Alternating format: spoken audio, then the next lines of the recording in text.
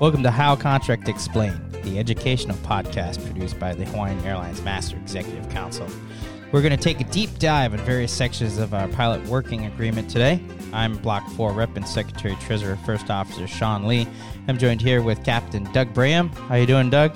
Well, good, John. How are you doing? Good. We're going to start right at the top of Section 1 of the contract. That's the scope clause, and to help us out, we have FO Ethan Pearson Pomerantz. How you doing? Good. How are you, Sean? Did you start at Section 1? Is this like when you're opening negotiations, you start at 1 and you go through the whole thing?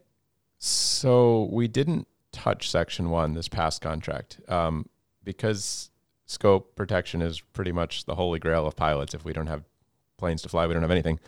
There's generally special attorneys brought in to handle anything related to scope in Section 1. So in 2017, we pretty much gutted the entire section and rewrote it. Well, we didn't. We had a very high-priced attorney come in and do it who's very good at their job. This time around, we didn't touch it all, so it was not covered first, no. And yeah, like you said, it's the holy grail, and we'll find out in a minute through Doug. Before we get started, I just want to point out there's an infographic designed to accompany this episode. A link to it can be found in our show notes if you're on the podcast or through your email.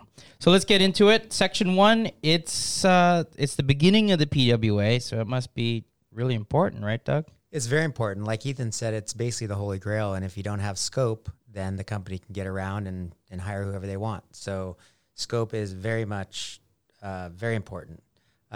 Section 1 is technically labeled recognition, scope, and job security. It forms a basis for everything else in the contract. And we can really divide it into 3 sections listed in the title. The first part is recognition, where the company recognizes ALPA as the bargaining agent for the pilots on the seniority list at Hawaiian. The second part of Section 1 contains scope language. That's the part we're going to be talking about today, mostly. And the third part contains what is often called labor protection provisions, which describes the rules around a merger, acquisition, or fragmentation. Thanks, Doug. It sounds really important to get this section right. It is. As Ethan said earlier, there were no changes to this section during the last negotiations. This was worked on prior in 2017, as Ethan mentioned. All right, so let's start with what's in Section 1. Sounds good. In a nutshell, our scope language says that all the flying done by the company or an affiliate, in this case, affiliate means things like a holding company or parent company, any flying must be done by the pilots on our seniority list. This includes flying for contracts, charters, future routes, anything like that. Anytime a Hawaiian plane goes flying or anytime Hawaiian passengers go flying, there has to be a pilot on our seniority list flying the plane. Notably, unlike some other carriers, our scope language doesn't allow a scope exception for wet leases, where another airline is contracted to provide aircraft and crew to cover flying for the company. We have to do the flying on our seniority list. Our guys have to. Who allows wet leases? Is that like FedEx? FedEx. But we were just Atlas, talking about that. They can right. just basically outsource it to Atlas. Sometimes there's penalties, sometimes there's not. Alaska didn't really have any scope prior to this last contract, and it's expensive to buy. I mean, because if you don't have scope, the company can just go around it. You know, if it's too expensive, they can go to a different group. So, and if it's not bulletproof, that's why exactly. you hire the big lawyers. Exactly. Because they're trying to circumvent it as best they can, so it's got to be bulletproof in our end. Right. As bulletproof as we can make it.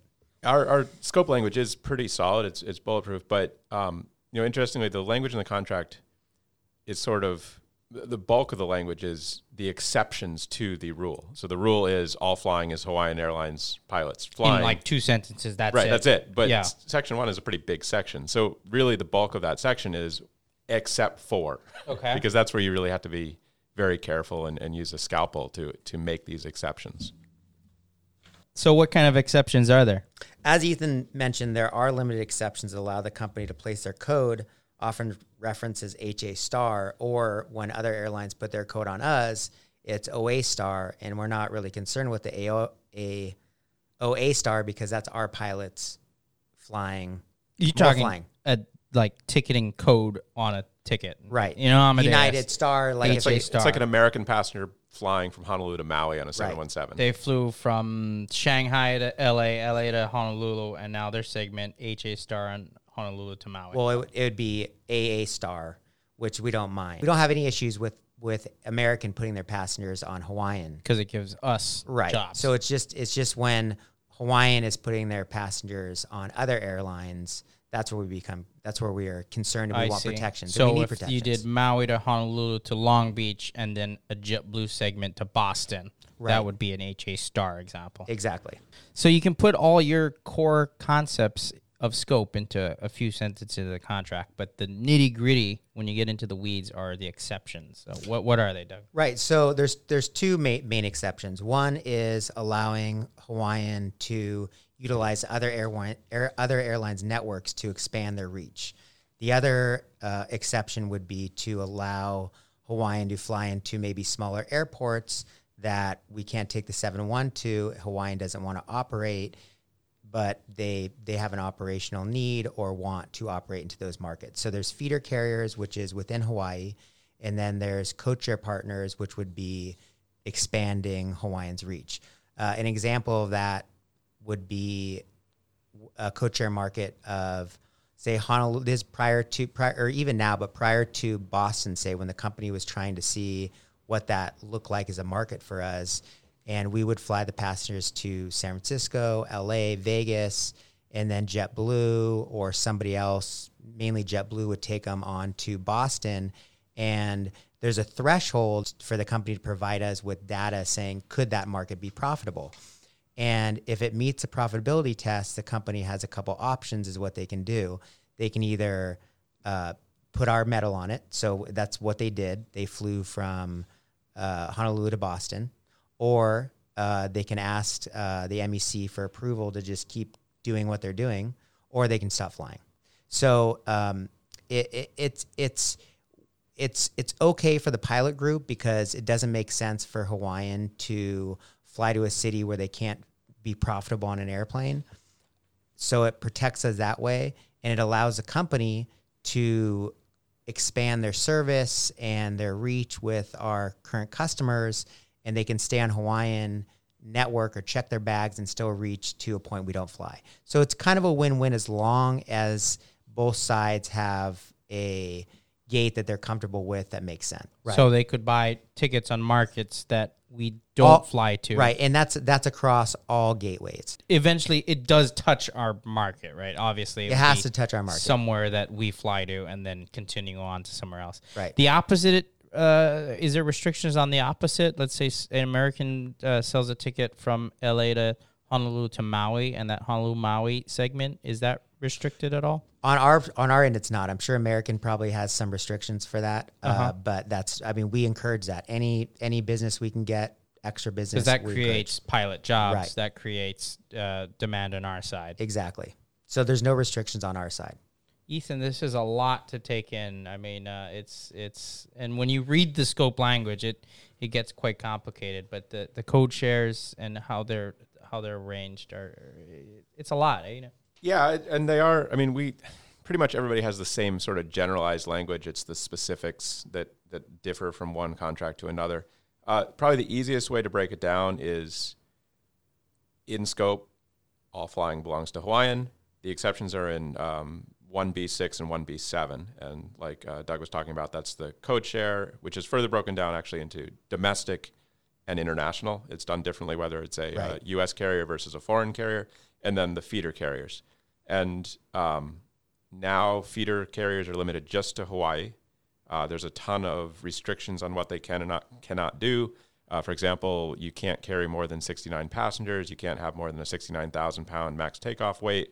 If it's cargo, for example, turboprop only. They can't fly the major trunk routes inter-island, Honolulu, Maui, Honolulu, Lihue, or Kona, or Hilo. And that was the Ohana operation that we had operating the ATRs for a while. But that's the feeder carrier side. And that could be a wholly owned carrier, or it could be a fully contract carrier. And it could be aircraft owned by Hawaiian, as were the ATRs, or it could be aircraft owned by another carrier altogether. Let's talk about that a little bit. We our Ohana operation, when it did exist, we had some of the strongest scope language in the industry when it came to feeder operations, didn't we? We still do, I guess. I mean, it was good. I think a lot of yes, yeah. Compared to like American, United, Delta, definitely. I mean, they have much more options with their feeders. Yeah, our feeders were pretty restricted as far as what they could do. Tell me about international code sharing. Is it are the rules different? So there's two different categories of international. There's international code sharing with a U.S. carrier, and there's international code sharing with a foreign carrier. So for a domestic carrier, like let's use United, for example, that we're code sharing with to an international market, let's say Japan, United cannot exceed 1/3 of the available seat miles, the ASMs, that we operate to that country. So let's say all in to every destination in Japan combined, we do 100 available seat miles per day. United could only code share. They can fly a lot more on their own, but the code shares that like Hawaiian passengers could buy on a Hawaiian website on a United aircraft cannot exceed 1/3. So if we do 100 available seat miles, United could only do 33 available seat miles per day. Capped at 1/3 of what we currently do. Exactly. So that applies to a domestic carrier we're code sharing with. Okay. That's a domestic carrier, a U.S. carrier, code sharing with Hawaiian on an international route. Do we have restrictions on international carriers code sharing? We do, yep. And that's based on a ratio. So what we try to do there is when the code share starts, or before the code share starts, take a snapshot of how much Hawaiian is flying to that country, between Hawaii and that country, and how much the foreign carrier is flying between their home country and Hawaii, and sort of preserve that ratio. We might not operate that many flights to a certain country. So we do have a floor. It's a minimum of 4 flights per week always. The available seat miles generated by 4 flights per week. So 278 seats on the 330, I think. So times 4 per week. If we fly more than that, say we do 10 flights a week to that country, because it's not individual destinations, it's the country as a whole. It would be the available seat miles on 10 flights. So we'll take that snapshot of us and say we're flying, let's go with the 10 flights per week to Japan, for example. And the JAL code share never really materialized fully, the JV, but it did materialize the code share. So let's say JAL's flying 20 flights per week between Japan and Hawaii. So basically it's 1 to 2. For every 1 flight Hawaiian does, JAL's doing 2 flights. And it varies by seat mile because they might be flying airplanes with fewer seats or more seats than us. But just in a nutshell, let's say we're flying 1,000 seat miles per week to Japan and they're flying 2,000 seat miles to Hawaii from Japan. So the ratio is 1 to 2, and that's the snapshot that we take. It can exceed that snapshot by 10%. So JAL could fly up to 110% of that snapshot. So in that case, if we're flying 1,000 seats and they're flying 2,000 seats, they could fly up to 2,200 seats in a week on the code share. They can fly other flights. They just can't be part of the code share. I see. So there's a floor. There's a minimum level of how many flights have to be operated by Hawaiian, and there's some wiggle room in order to get code share activity with these. Exactly. carriers. For example, if we were to code share with Tahiti Nui, for example, we're only flying 1 flight a week to Tahiti, but the floor would be 4 flights a week. Anything else we need to know about code sharing, Doug?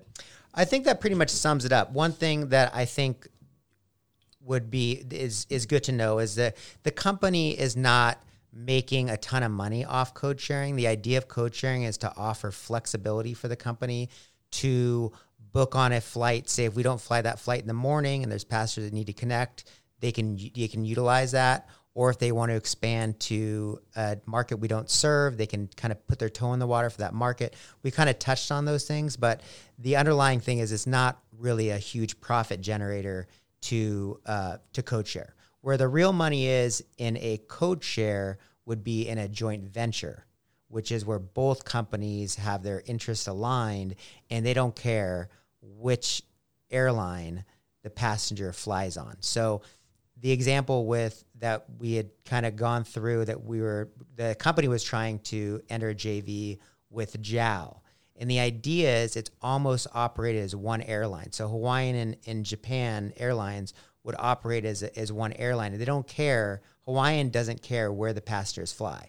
So this requires a lot more detailed protections because our interests are not aligned with the company. With a code share, the company kind of also would rather the passengers be on their own metal.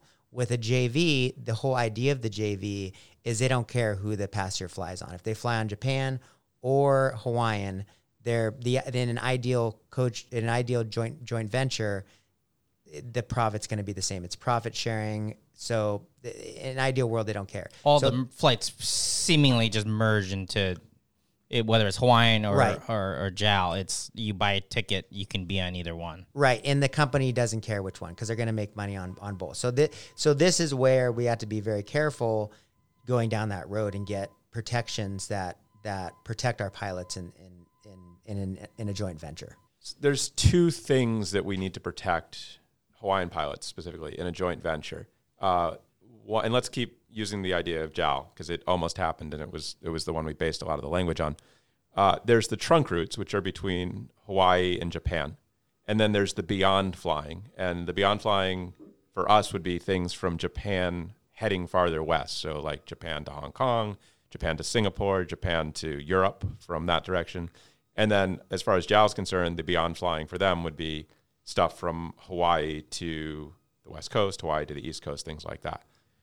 The trunk routes, we need to make sure that we fly as we've always flown them. If Zip Air is part of JAL and they are cheaper to operate than we are, in theory, we don't know that for a fact, Right. but they're a low-cost carrier designed to be low cost. So the concern would be that if profits are truly shared or revenue is truly shared, they could replace all of our flights to Japan with Zip Air flights because they're much cheaper to operate, they carry more people, and they would make profit on it, and we would be out of all that trunk route flying. So we need those protections. The beyond flying protections are about, we would like to fly to Hong Kong someday because those are or Singapore or Bangkok, wherever it might be, because those are the long segments that are very efficient to fly and people tend to enjoy. But if the company is able to shuttle everybody through Narita and Haneda and then put them on a Japanese Airlines flight to Hong Kong or Singapore, we're never going to fly there from Hawaii. Yes, it's more convenient to have a direct flight, but if the company can achieve their profit goals by just doing it that way, Hawaiian pilots will never get the benefit of flying those long segments to the beyond destination. So we need to protect for that also. That's interesting that I never would have thought that the beyond portion of that scope language needed to be protected because it's like, oh, it's beneficial. They get to Narita, but it also hampers growth for our expansion of routes. It very much hampers growth for our pilots. I think the company is okay with it probably because they're making the shared revenue or shared profit, depending on how it's structured, for putting our passengers on a JAL flight from Narita or Haneda to those long beyond destinations. But for the pilots, for our pilots, yeah, it's very detrimental if we don't take care of that. So, Doug, what kind of protection exists for the beyond flying, beyond the trunk route portions? It's a similar trigger as the code share trigger. It's 90 passengers per day each way on average. So once they're exceeding 90 passengers on the beyond, triggers a profitability test, just like in the domestic. Oh, so it's like a market or like a new. It's exactly like a city we serve, right? Except now we're talking countries, right? And it's very important. This is very important, as Ethan touched on before, because, like I said, our interests are not aligned in starting that route because the company is already making money on that market, just like almost like if they were flying it in a joint venture, because they're sharing the revenue with the other airline that does the beyond flying. So in this example, we were talking about JAL earlier. If JAL is taking the passengers from Narita to Hong Kong, even though they're flying, the company is still making a profit on that. So they're not as interested in starting the flying themselves. So this is our protection in a joint venture to say, hey, 90 passengers, let's see if that makes sense for us to fly it. Because if the economics were right enough, it's basically we shuttle passengers on behalf of another airline. Basically, we become a contractor for someone else. Right.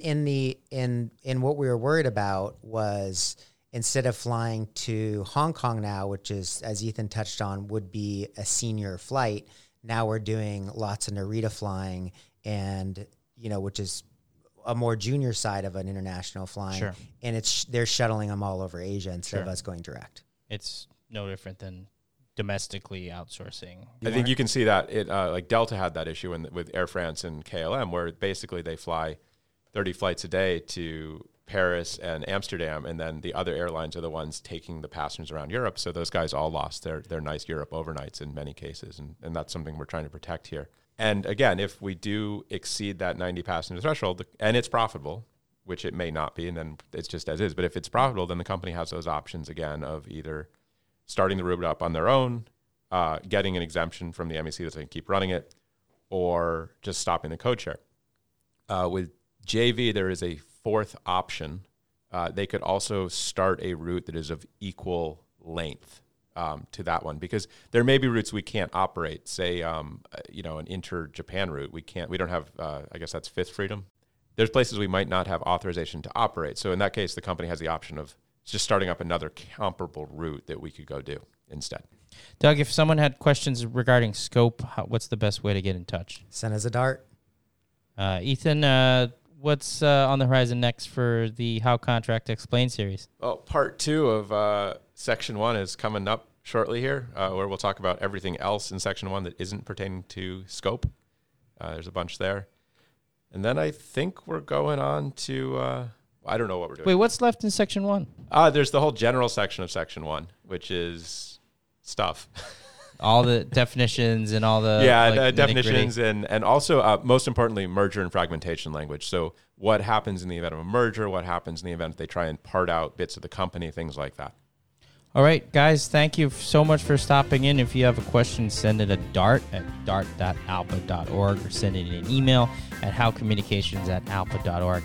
I'm First Officer Sean Lee. This is Doug Braham and Ethan Pearson-Pomerantz with the HAL Contract Explained series produced by the pilots of Hawaiian Airlines MEC. We'll see you next time. Thanks, Sean.